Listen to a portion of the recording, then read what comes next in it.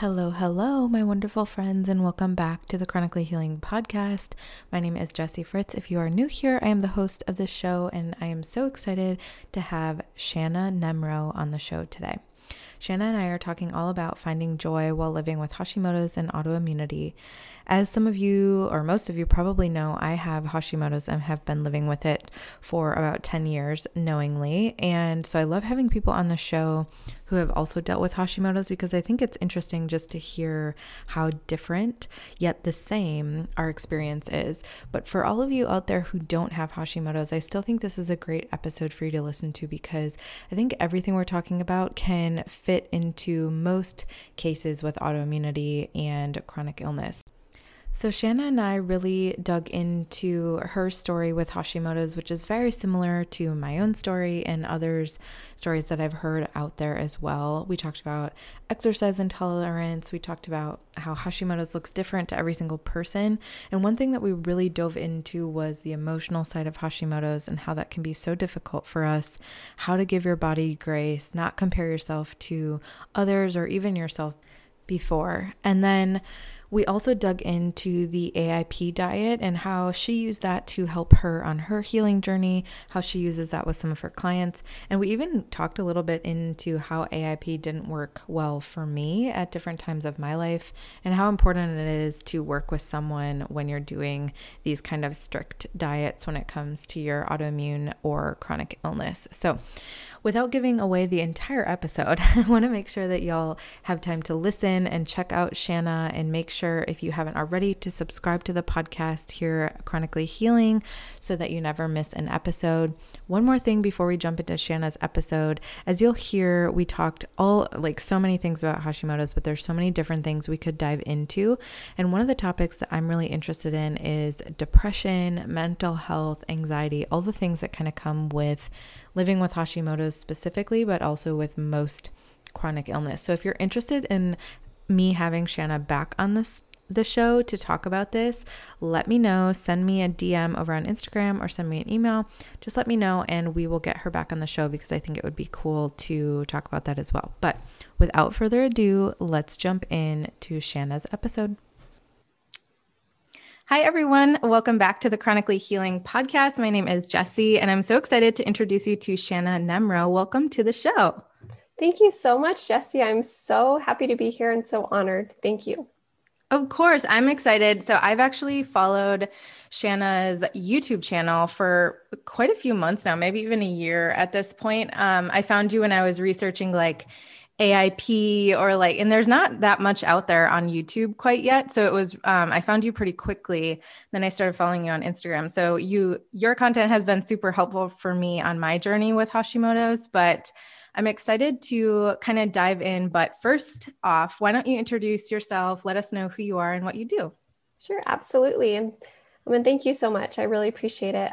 So I am a Hashimoto's warrior. I was diagnosed with Hashimoto's after about a decade of undiagnosed health struggles. I'd been going to the doctor, couldn't find answers, hit my rock bottom, and was diagnosed with Hashimoto's. And up until that point, it's kind of funny, I was actually an accountant. So I was head of accounting at a corporation for over 15 years and working from home, homeschooling. And then I lost my health and I found the AIP within days because my doctor told me that there's nothing I can do. And so I just kind of jumped onto that and found incredible, relief from my symptoms, rebuilt my life. And then I decided to change careers. So now I am actually a functional nutritional therapy practitioner, FNTP. And I love to help others. I work with clients one-on-one remotely from around the world, as well as I have a AIP online group coaching program. It's just a 6-week online program. And I walk people through the AIP, the ins and outs of nutrition and lifestyle and mindset. And I love what I do. I get to wake up every day and I get to share my story and share on Instagram and on YouTube. And I just love that I've connected with so many incredible autoimmune warriors like you. And it just really sets my heart on fire. So I stepped away from accounting a few years ago to focus on building my practice. That's so exciting. I love hearing that. And the one thing I don't love hearing though, which unfortunately I hear quite a bit, especially with Hashimoto's, but I feel like all chronic illness is, first of all, it takes forever to find out that that's what's going on. And second, almost everyone that I've talked to, and this has happened to me as well, is you go to the doctor and when they do finally figure out what's going on, it's like there's not really much you can do about it and you're set on your own path. And it's like such a difficult space to be in. Like, what did you kind of do in that situation? How are you feeling? Because I can feel it. I can feel myself how I felt in that moment. How is that for you? Right. I love that you bring this up because it really is. I think it's so important that we do speak up and share our experiences and our stories because each of us do have different feelings, but at the same time, there are people out there who are experiencing those same things, and it can be a very lonely process to go undiagnosed for so many years, and then to finally get an answer, and then to experience all of those feelings. So I'll just kind of share my experience. Obviously leading up to my diagnosis, it was very incredibly, frustrating.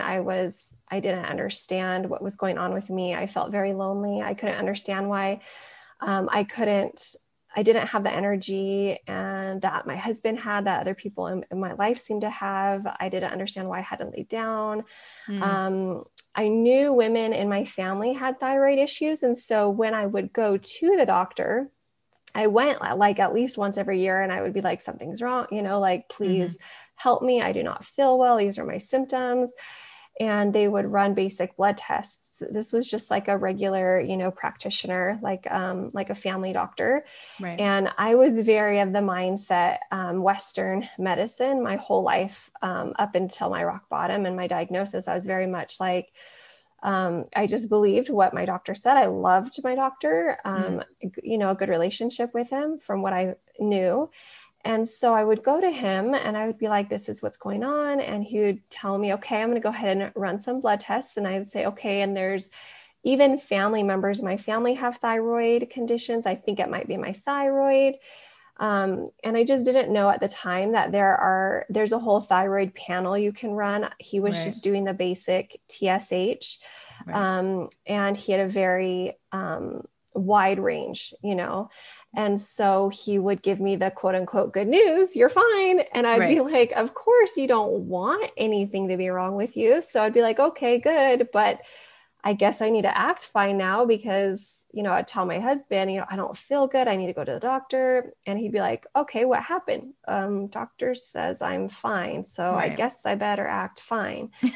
And so it's like this whole nightmare, and then, so I just kept pushing and pushing and pushing through because I thought I was fine. And then towards the end of 2017, my body got to the point, like that year was when my body really said enough. And I think part of it is because I went off of caffeine.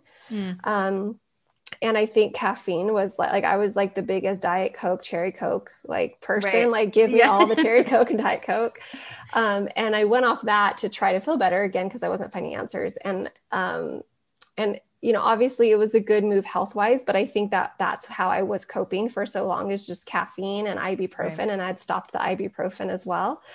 And so when I wasn't masking things anymore, and so I just progressively got worse a lot faster. And then I had a really stressful event towards the end of 2017, and that just like set me over the edge. And so I went from working out, being active, homeschooling, field trips, working from home, to not being able to do hardly anything, struggling to get out of bed. And so that's really, I was like, I've got to figure out what's wrong. I feel like I'm dying. And so I found a naturopath. I just went online. I'm like, natural doctors, and I'd never heard of a naturopath, and somebody had mentioned a naturopath. And so I went and I saw her, and she did all kinds of blood work, and she had an ultrasound done of all of my organs. Well, not all of them, but many of them, including my thyroid. And I got my thyroid ultrasound report back, and it was like totally abnormal. And she referred me to an endocrinologist. And so that's when the endocrinologist diagnosed me with Hashimoto's just based on the ultrasound alone.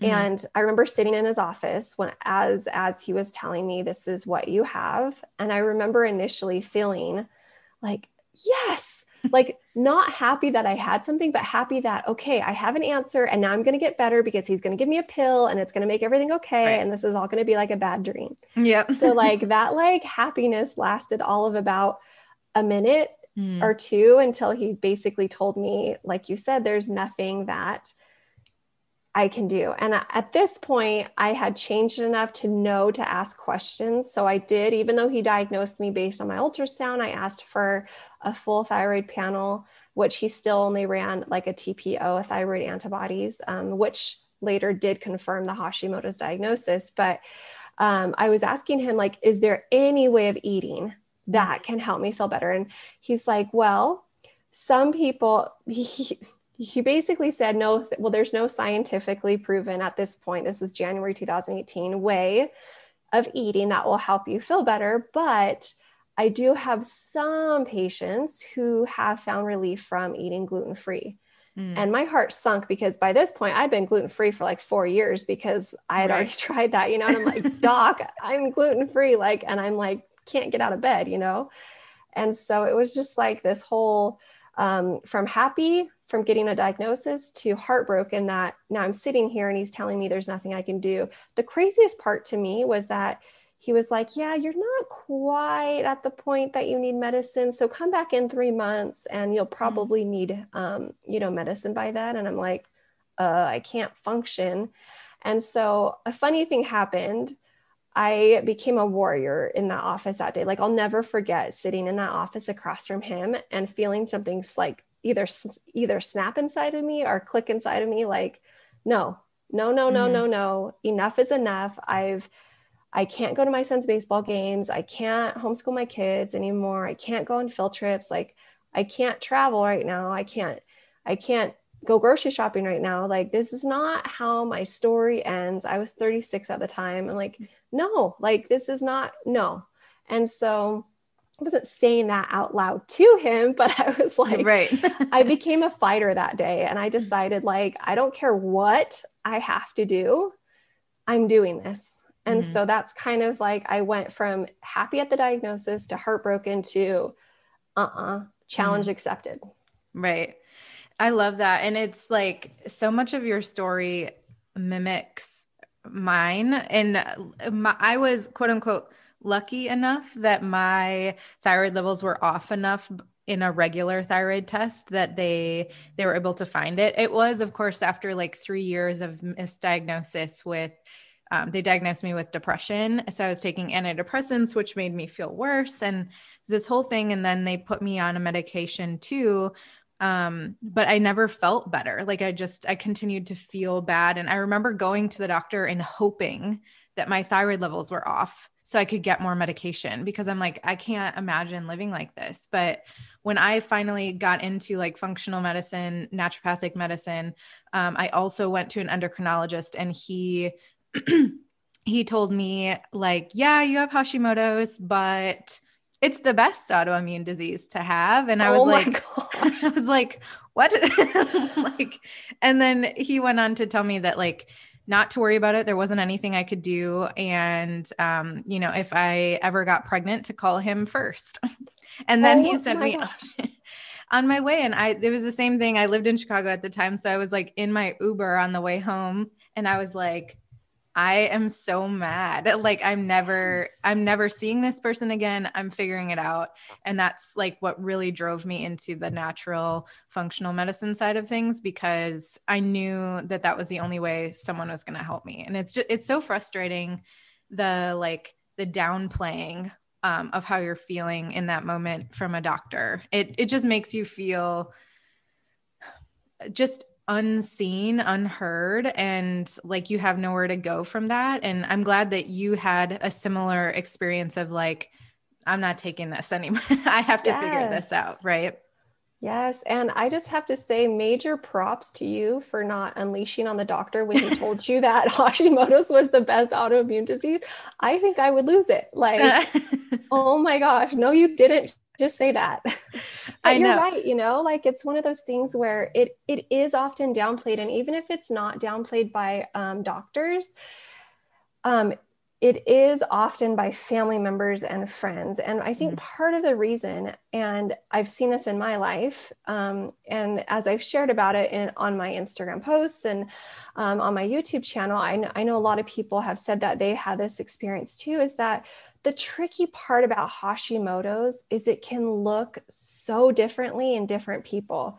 Right. So I know that for me, a number of my family members in my extended family have Hashimoto's, and most of them, it's never quote unquote bothered them Hmm. most of their life. And so whereas with me, it flipped my life upside down. And they even were at the point they needed to be on medicine. And they were just kind of like, oh, yeah, I guess I'll take this. My doctor told me to. But for me, it was like, no, like I couldn't function. And I really hid for a long time how bad it had gotten because I felt shame. I felt Right. fear.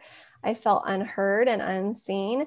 And so I think it's hard when we know people who have quote unquote Hashimoto's and they're fine. And then it kind of creates this, well, then what's your problem? Like all these other people have it and they're fine.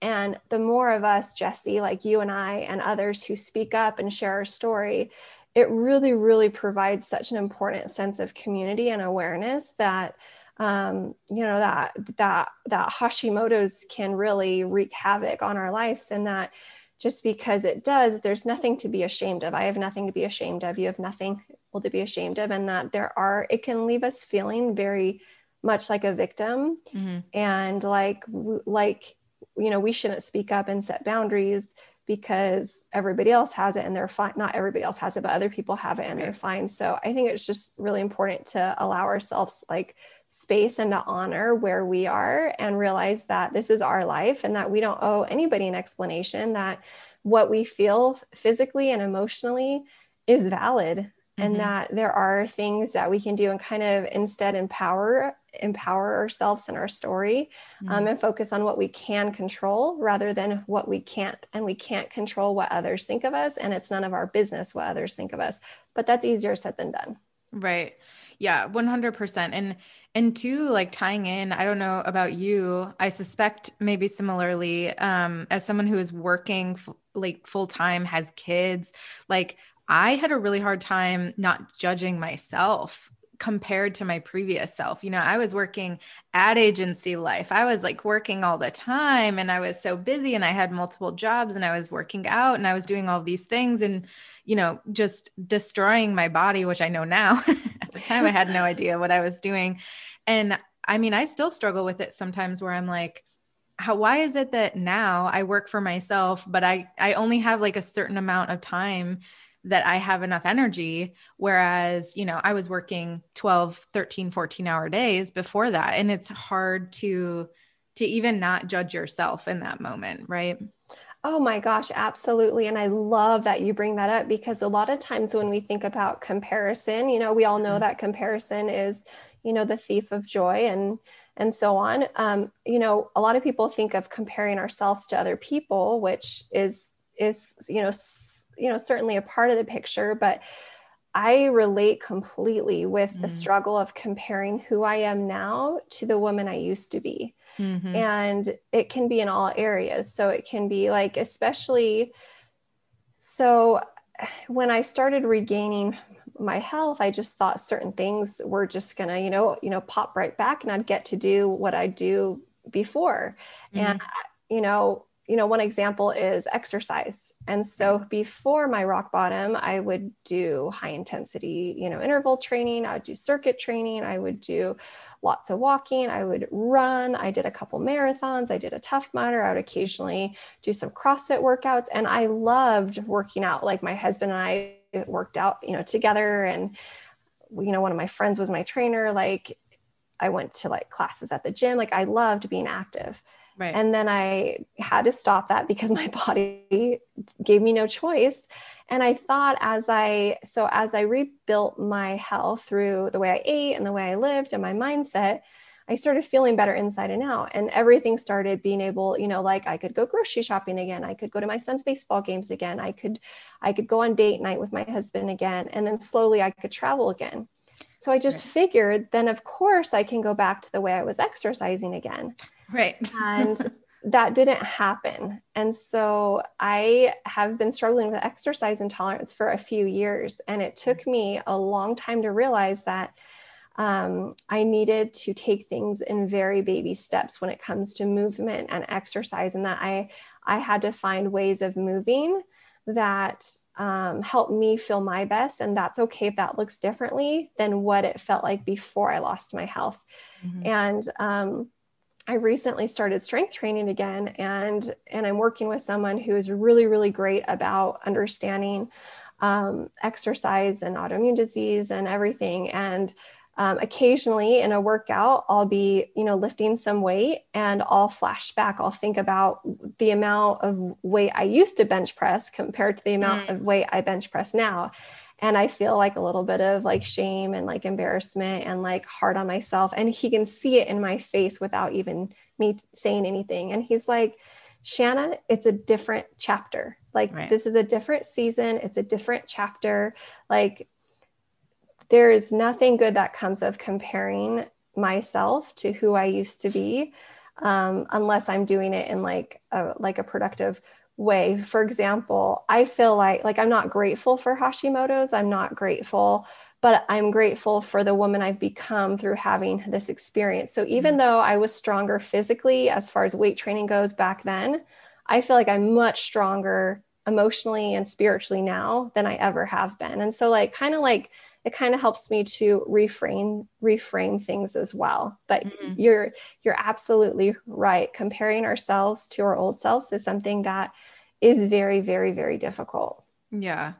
Yeah. And that exercise intolerance thing, I can totally relate with that. That's something my husband was a personal trainer. When I met him, we met via Instagram because I was doing like fitness posts and all this stuff. And like, I was getting up at 5 a.m. to go and work out every day, and then going to my full-time job. And now, it's the same thing. I want so badly to get back into the type of exercise that I used to do, but I've just recently been able to start doing just small weightlifting in my house with like dumbbells and bands and stuff. And it's hard, especially like for me with Hashimoto's, which we'll get into the diet part of this because I know I wanted to talk to you about AIP as well. But like for me with Hashimoto's, I gained a ton of weight and I wasn't able to exercise. I was really, really struggling with energy to even move around. It's something I'm still struggling with right now. And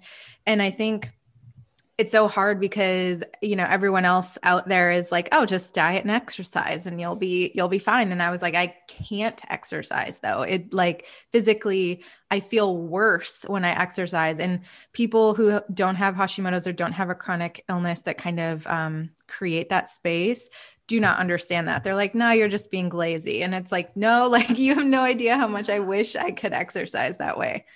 No, absolutely. I feel you, on every level. It's so hard because there are so many benefits of exercise and movement. And here we are trying to regain our health and we want all of those, like benefits. Right. Another tricky part is that there are many ins and outs of it. So, like each of us may usually have different root causes of Hashimoto's. And it really takes digging down and addressing those and addressing like other foundational imbalances in our body, like, fatty acid balance and mineral balance and, vitamin need and hydration and, digestion and all of those things. And so it's complicated. And right. I think of my wellness journey as a puzzle.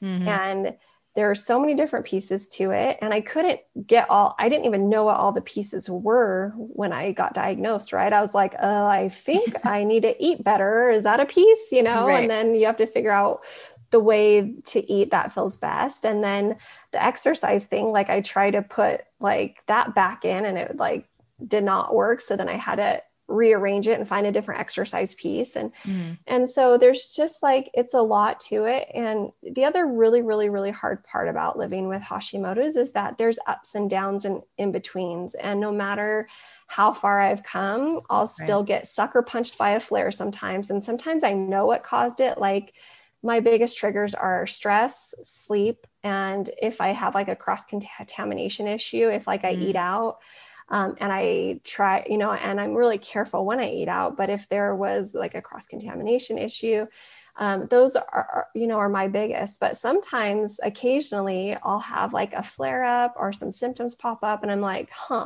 like no clue what caused that.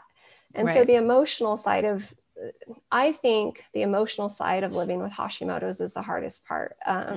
Waking up every day and making the choices, nutrition, lifestyle, and mindset that I know help me feel my best. And the tricky part is that what helps me feel my best may look different than what helps you feel your best. And so bringing it back to exercise. So what I did is I just walked and did like gentle yoga and stretching, like 10 minutes a day of like stretching, or 20 minutes a day for like the first several months to years, because that's what felt best. And when I started, I couldn't walk around our block without stopping to rest. It was super slow. And I remember my husband and my kids would come with me, and it felt embarrassing to me at the time that I'd be like, you guys, I need to slow down. You guys, I need to stop. One time I had made it, I mean, I'm not talking about walking far. Around our block was like 0.2 miles, you know, like it wasn't far, or like 0.25. I couldn't walk around that, you know, and I think, and I remember one evening having my husband like sitting on the curb and telling him, I need you to go get your truck and come pick me up. And that felt devastating to me. But look at where I've come from that. And I started just by increasing the amount I walked a little bit at a time. And now I can walk several miles a day. And I do walk several miles a day. I walk a couple miles in the morning and a couple miles in the evening. But it's been over 3 years, and that I didn't start that way, you know? So it's just really important to honor ourselves where we are, and to give it time, and to just like, if I had tried to go from that to 2 miles, I would have ended up in a huge flare, you know? So it's just like baby steps. And I think it's really important on our journey with Hashimoto's to have an anchor point too. So to celebrate our victories. And like a week or two, was it 2 or 3 weeks ago, we were experimenting with a new workout in the gym, because I'm still trying to figure out, you know, what movements feel good as far as strength training and which ones don't. And I'm kind of a guinea pig with my trainer. And so we tried a workout, and I ended up in a really bad flare for like, you know, days. And I was, you know, really upset, because I don't handle it well at first when I'm in a flare, because it's not fun to not feel good. And I was like emotional. And my husband said, you have to look at where you're coming from though, Shanna. Like you couldn't walk around the block 3 years ago, and you've come back from that, and you're going to come back from this. And so celebrating every little victory, and then stopping and realizing it doesn't matter that I can't think about that I did marathons before that point. Look what I came back from, and I can get through this, and I can build strength. And it may just take way longer than most people, but you know what? That's okay. It's not a race. It's the rest of my life. Right. I love that so much. And I relate with it. I know others that are listening can relate with it. And it can be an uphill battle sometimes with your own emotional and mental health surrounding things and how you're feeling, and just giving yourself credit for every little thing that you're able to do, I think I love that. Super important. So I know for you, at least I think you're still doing it, but AIP really helped you. So can you explain to anybody that's not listening, what is AIP, and then how that kind of helped you? Yeah, absolutely. I'd love to. So the autoimmune protocol, also known as AIP, is also sometimes known as autoimmune paleo, autoimmune protocol paleo, AIP paleo. It's basically a nutrition and lifestyle protocol specifically designed for those of us with autoimmunity. It helps to lower inflammation. It helps to balance hormones. It helps to improve gut health. It helps to minimize autoimmune symptoms, to maximize autoimmune health, and more. And so the autoimmune protocol, a lot of people think AIP is just about food, just about the way we eat. And I find that it's really important to also realize that there is that lifestyle side of AIP, and that is just as important, if not more important in my mind. And so I'll go a little bit over the nutrition side of the AIP diet. I hate to use the word diet, but that's how it's referred to. And then I'll talk a little bit about the AIP lifestyle too. So the AIP nutrition has 3 phases. It has a elimination phase, and that typically lasts between 30 and 90 days. It can last longer depending on the person, because keep in mind, all of us are coming to the AIP from a different, health history, from a different spot and where we're at in our health journeys. And so some people do need longer on the AIP.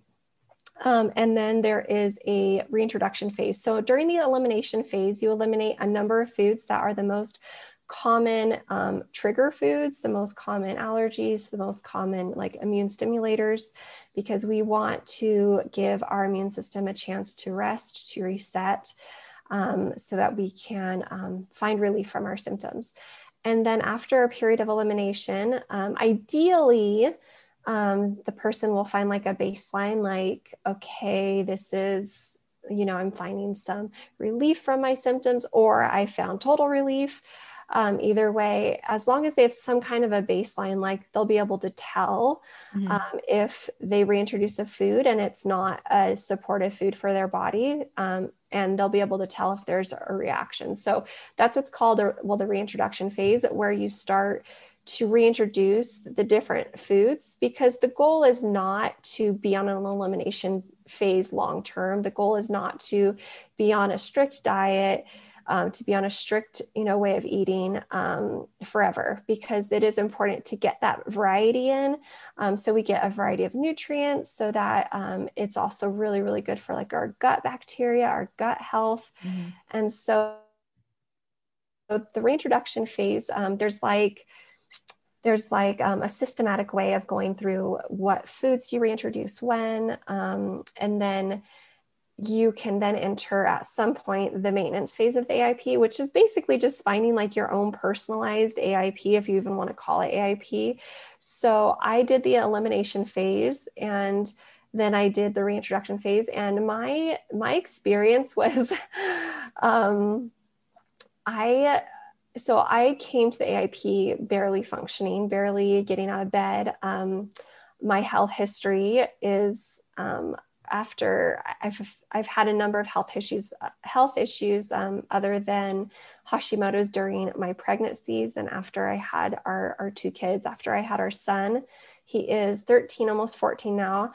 I had a UTI that turned into a kidney infection that turned into sepsis. Oh, wow. And so I actually almost died. I was in the hospital for a while. I was on IV meds for a while, very, very, very high antibiotics, a catheter for weeks. And so I had quite a bit of damage to my gut and to other body systems. So I came to AIP from that, and also from Hashimoto's. And so I ended up which is funny, because I was one of those people who I'm like, okay, I'll do AIP 30 days and I'm done. Like, I'll serve my 30 days and I want all the foods back. Yeah, right. And well, I was totally of that, mindset. And then a funny thing happened is that I found relief from my symptoms, like a lot of them, not all of them, but like a noticeable difference. And then it's like, I'm going to add some food back in. I think it was like around the 45-day mark.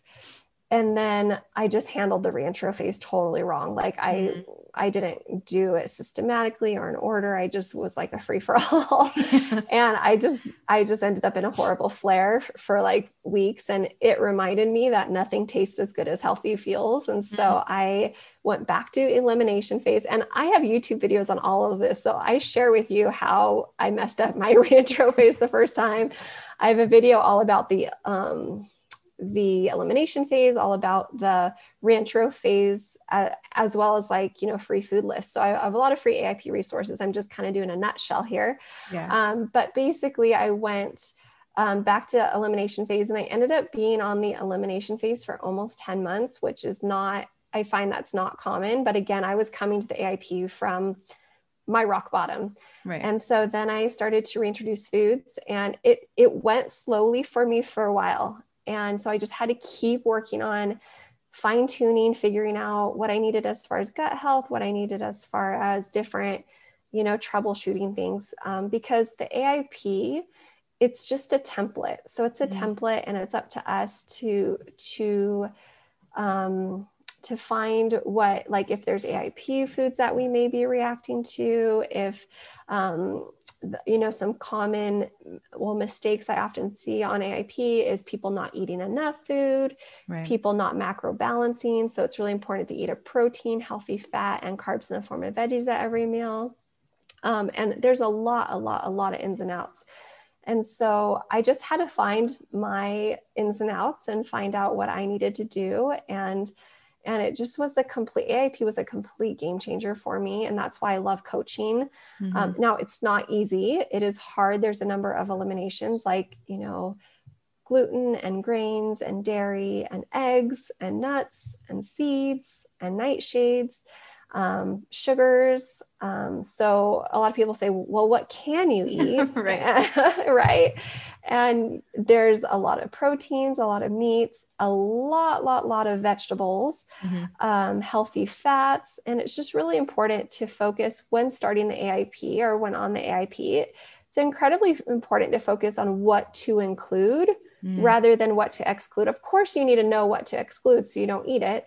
But it's really important to make sure that you are flooding the body with nutrients and with the building blocks that your body needs for optimal cell health, for optimal health and wellness. And so that's kind of the nutrition side of the AIP in a nutshell. So now I have a number of reintros. So if someone says, do you eat AIP? Well, I don't eat AIP elimination phase. I'm in my maintenance phase. So I eat a number of, like, I could eat nightshades here and there. I could eat white rice sometimes. I can eat, and I say sometimes because I just find, like, when I eat it too often, I just don't feel as well. And that might be because it displaces, vegetables, because when I don't eat it, I eat more, vegetables. I eat all kinds of nuts and seeds now. So I have a lot of reintros. I do find with grass-fed ghee and grass-fed butter. And I'm continually reintroducing, more and more as I go. So that's kind of the diet side of that. Is there anything that you wanted me to go into more on that, or? No, I mean, I've done AIP twice now. I mix it up sometimes because I also did a SIBO one, which is even more strict than the AIP. But for me, it was really hard because I have a past disordered eating pattern. So I unfortunately tend to, when something is restricted, I will then binge on it at some point. So the first time I did AIP, similarly, I was feeling really, really bad. So it helped a lot and I noticed things. So it kind of pushed me to keep going. And then I kind of fell off of, how I continued to eat after that point. And I actually recently just did like a quick AIP. Like I did 30 days, like a 30-day elimination and reintro. And for some reason, I struggled so much worse this time. And for me, it was because I actually eat fairly healthy, way healthier than I did when I started. I was eating, standard American diet when I started the first time. And I really struggled this time just because, I got in my head about it too much. Like I was like, well, it's not fair. Like I eat healthy as it is. Like, why can't I eat white rice? Why can't I eat, I already wasn't eating gluten or dairy. So that was, and sugar for the most part. So that wasn't difficult. I had already cut out coffee, but I just was mad about the carbs, to be honest. And it's hard but it's helpful. And even now I kind of just I came off of it in a very messy way. So I know only a few things that were causing me irritation, like eggs, for example. I actually get a lot of joint pain. So I'll notice that my hands and my feet hurt more when I'm eating inflammatory foods. So eggs was one of them, but rice is another one. And I've even noticed the last few days that we've been having more rice just in other things, and my hands and my feet hurt pretty often. And so anyway, so I'm just kind of giving my experience with it, but it can be very difficult, but it can also be really helpful. And kind of talking about what we were talking about before, that emotional side, and I'm sure some of the lifestyle changes too, which you were going to get into, are really helpful to kind of get you through that period that might be really difficult, especially if you have some like disordered eating patterns from the past. Yeah, absolutely. I love that you bring that up, because that is something that is so important to realize, is to be aware of any kind of eating patterns that you have that may affect, your stress levels with AIP, how you're feeling with AIP. And I really don't like that we have to label things like that. We have to label AIP, but we kind of do, because that's how I found it in the first place, is because it's an autoimmune diet, but I really don't like labels or the word diet. AIP to me is a vehicle to find our best way of eating for our bodies, but it can go really, really, really, really wrong when there are patterns of that disordered eating, or when it's causing so much stress. So, do I think AIP is for everyone? No, I don't. I think there are people that are better. Can I insert one thing though, sure. just to say, so the difference that I noticed is that this time I did it on my own free will and versus the first time I did it, I had a coach, which was really helpful. She was similarly the FNTP. So like it was helpful because she walked me through it. And when I was having a really hard time, she helped me. So she's like, okay, if you're having extreme issues, like not having this thing, have a little bit of it. I would rather that you had a little bit of it versus cut it out for 2 months and then eat a pound of it one day and feel awful for a week. She's like, so that's one thing too, with like, I know your free resources and like working with you can be really helpful, and did help me when I had to do those more strict diets as someone with, disordered eating patterns. Yeah, absolutely. And I love that way you bring that up, because it can also feel very lonely. So either participating in like a group coaching program, or like having a coach can make all the difference. Like I know that I meet my clients where they're at, and if we need to just go over AIP lifestyle first, that's what we do before even changing food. Or if we need to baby step our way into the nutrition. I mean, I've had clients go from eating fast food 1 or 2 times a day, standard American diet, to successfully navigating AIP, but that did not happen overnight. That was like us meeting each week and taking it one step at a time, one elimination at a time. So you don't have to go all in AIP 100% all at once. You can do like a 6-week transition or a longer one. In my group coaching program, it's a 6-week program, and participants have the option of either going all in, because some people do better going all in. I know that for me, I was just like, I did a lot better going all in. Yeah. Because otherwise I'd like, bargain, with myself and justify things too much. So it's important to know who we are, or to have a coach help you will determine like what strategy is better. And then there's also like a 6-week, like, transition or longer. And so I think it's incredibly important to approach it from like an individualized approach, and also to either work with a coach to help with the emotional side of things or the mindset side of things, or to work on that yourself too. Because I think that the AIP mindset is, what I call it, I think that's the most important piece, because if we don't have the AIP, mindset piece, the AIP nutrition and lifestyle piece is just going to be either miserable or a lot harder, than it needs to be. And I will say that I came from a place where I was an emotional eater my whole life. Yeah. And I'm not talking about just like a sad emotional eater. I was a happy one too. So like if I was happy and celebrating, I'd eat all the things and have my favorite fast food or whatever. But if I was sad, I would also eat my emotions, in a tub of mint and chip ice cream. Yep. And so like, I really started coaching and sharing, because I feel like if I can do this, anybody can do this, but being very upfront where it's not a perfect, process, and it's not always pretty. And there's things that we have to figure out. And like you said, the AIP lifestyle piece is for sure part of it. And that includes like managing stress. Now that alone can look so different. And what helps me manage stress may increase your stress and vice versa. And so again, just like the biggest takeaway from the AIP, I hope that everybody is hearing today is that it's not a one size fits all. Right. And it really takes learning how to listen to our bodies and how to look for patterns. And like, for example, even if you are like me and come from a history of like emotional eating, like my history before AIP was I would just get angry at myself. Like I would feel better for like all of like 2 minutes while I was eating whatever it was, because I used to eat so fast. Right.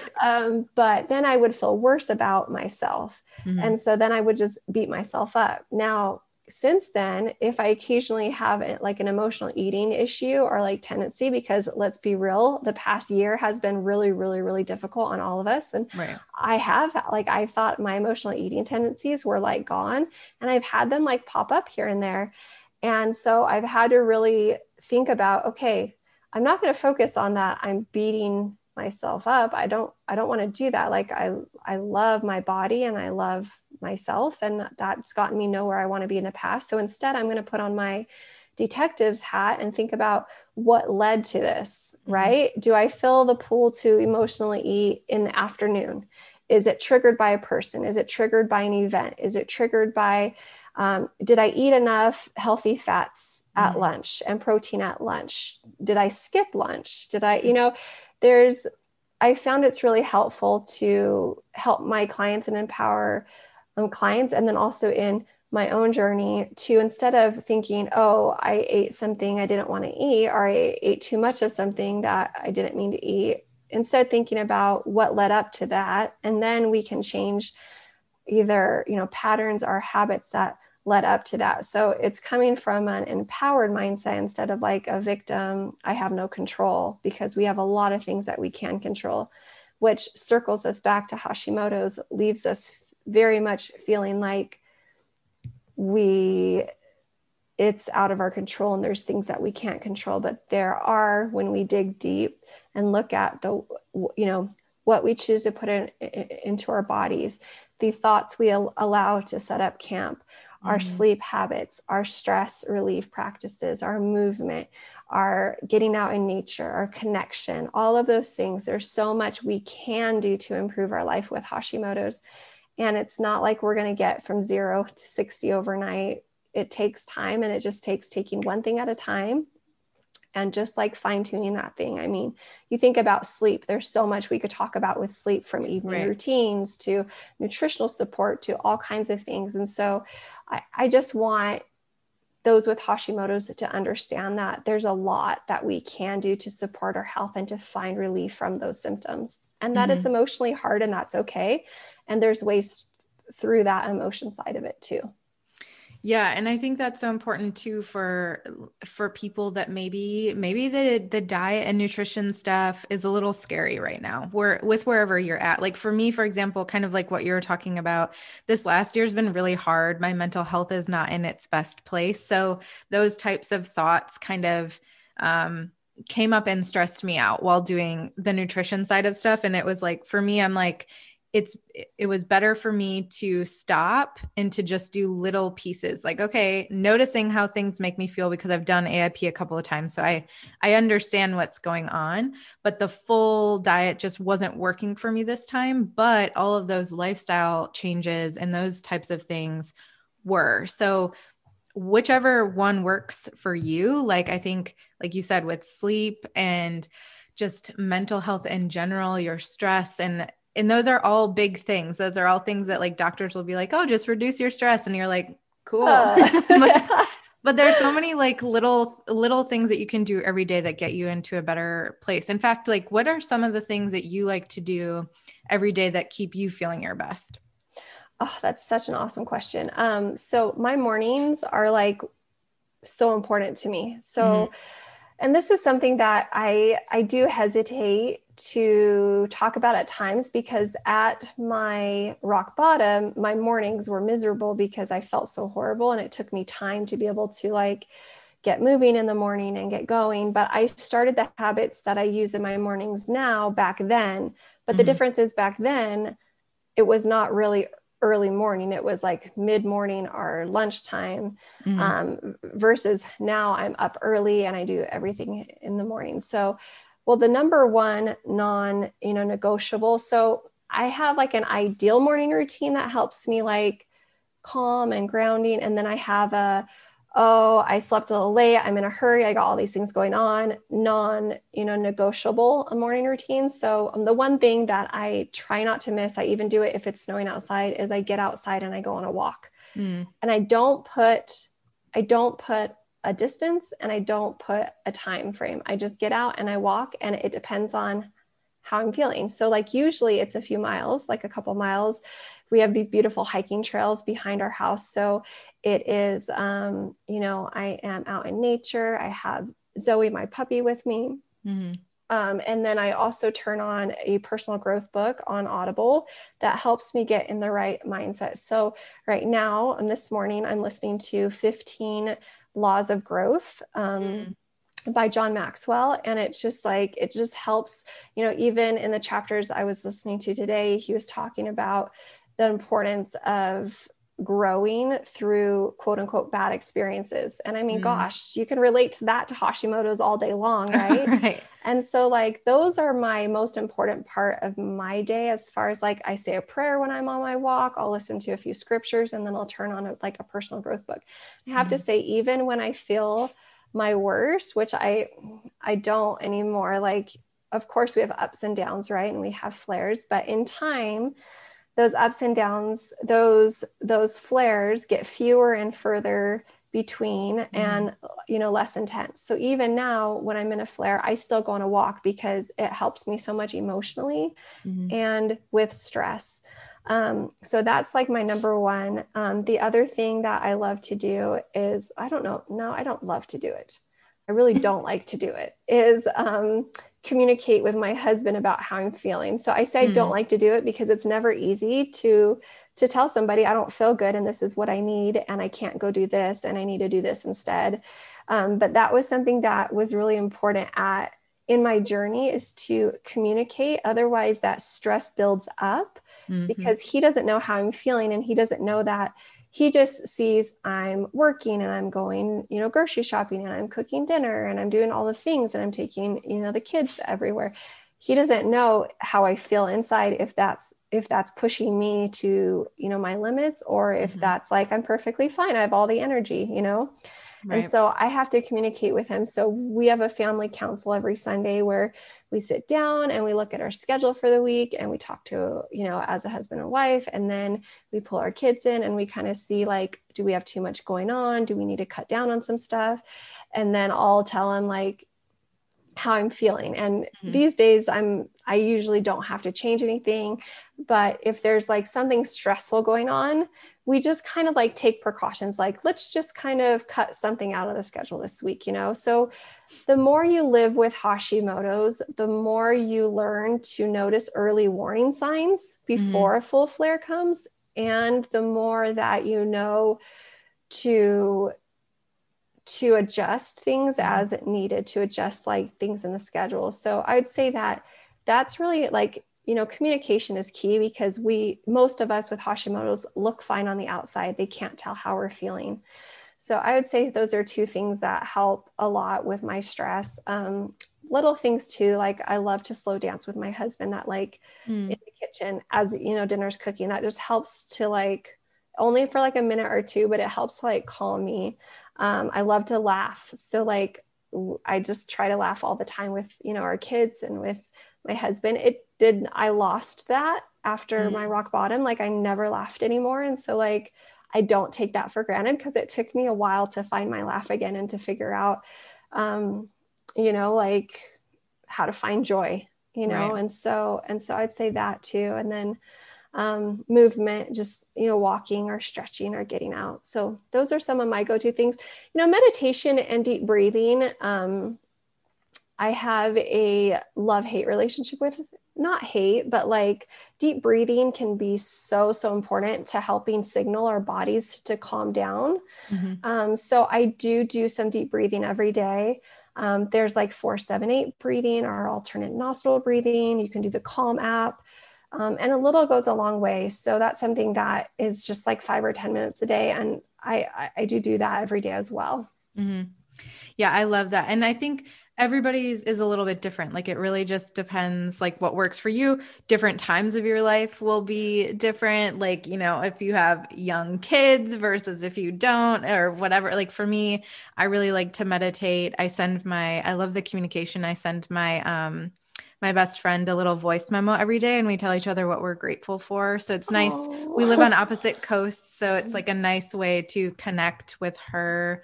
And then I'm trying to get back into journaling. That's one that comes back and falls off every now and then. It kind of just depends. But that can be really helpful. But I always love hearing what people do because I think something as important as like finding your joy and laughing is like not something that someone would think about as something they should try to do every day. But it's true. It's so helpful when you're not feeling well. The last thing I'm thinking about is like, what makes me happy? But that's probably the thing that would maybe make me feel a little bit better. So I think that's important. Yeah, absolutely. And I always think, excuse me, I always think, well, if I'm feeling crummy physically, I certainly don't want to feel crummy like emotionally, you know, like I don't want to do that. And I think that always is like a natural part of it, like initially, but to be aware that, hey, listen, my body feeling bad does not mean I have to feel that way emotionally or mentally or spiritually. So like I'll also turn on some of my favorite, like, you know, spiritual songs are more like a fight song because we don't always feel like fighting Hashimoto's, right? Yeah. And so like I have my go-to fight songs. And then I do love journaling too. So I keep a gratitude journal every morning. So I'll write down 5 things I am grateful for. And the kicker for me is it's even more effective if I do 5 things I'm grateful for that happened in the last 24 hours. Because then when you're not feeling as well, it's really helping you see there are things to be grateful for, even when your body feels broken or your body doesn't feel good. And then at night, I love to do a victories journal where I write down things I did that day that I am proud of. And I started that at my rock bottom, and it was at the request of my husband. It was his idea because I was just so negative and I was so down and I was struggling with anxiety and depression, which is very common with Hashimoto's. And, you know, and there's not, we did a whole podcast episode on that too, you know, like that's very common. And so kind of switching to developing that we do have worth even, and our worth is not dependent on what we do or do not get done in a day or how our bodies do feel or do not feel. So like, you know, like, at my rock bottom, it was things like my victories journal was like, I got out of bed today. I took a shower. Well, today I snuggled my kids today. You know, it was very little things, but I knew what effort it took to get those done. So just again, like celebrating every little thing and just building on that is so important. Yeah. Yeah. I love that.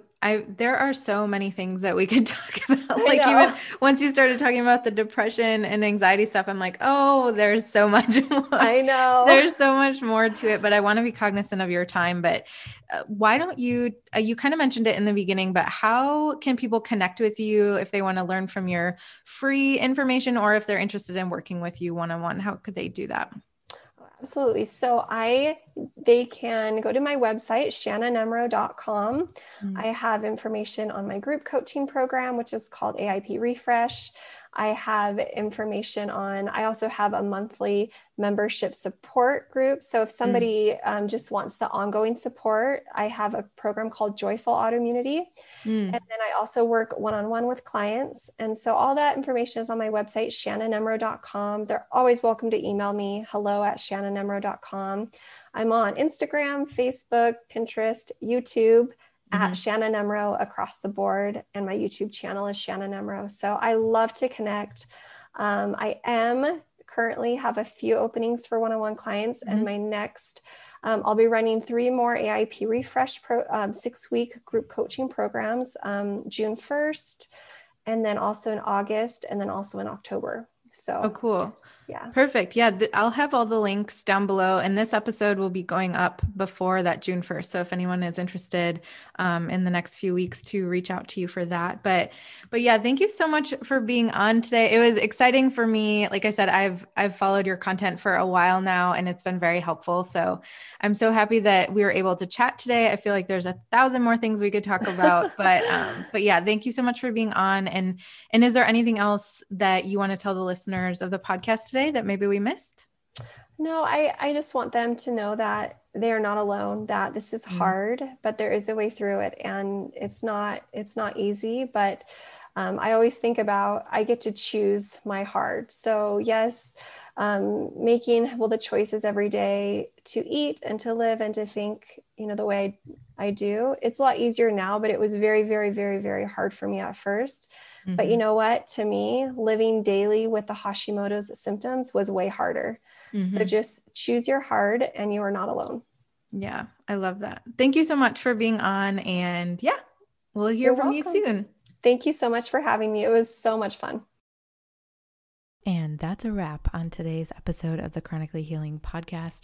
Thank you so much for listening. I hope that you enjoyed it. Make sure you come over to Instagram and tell me how much you enjoyed today's episode.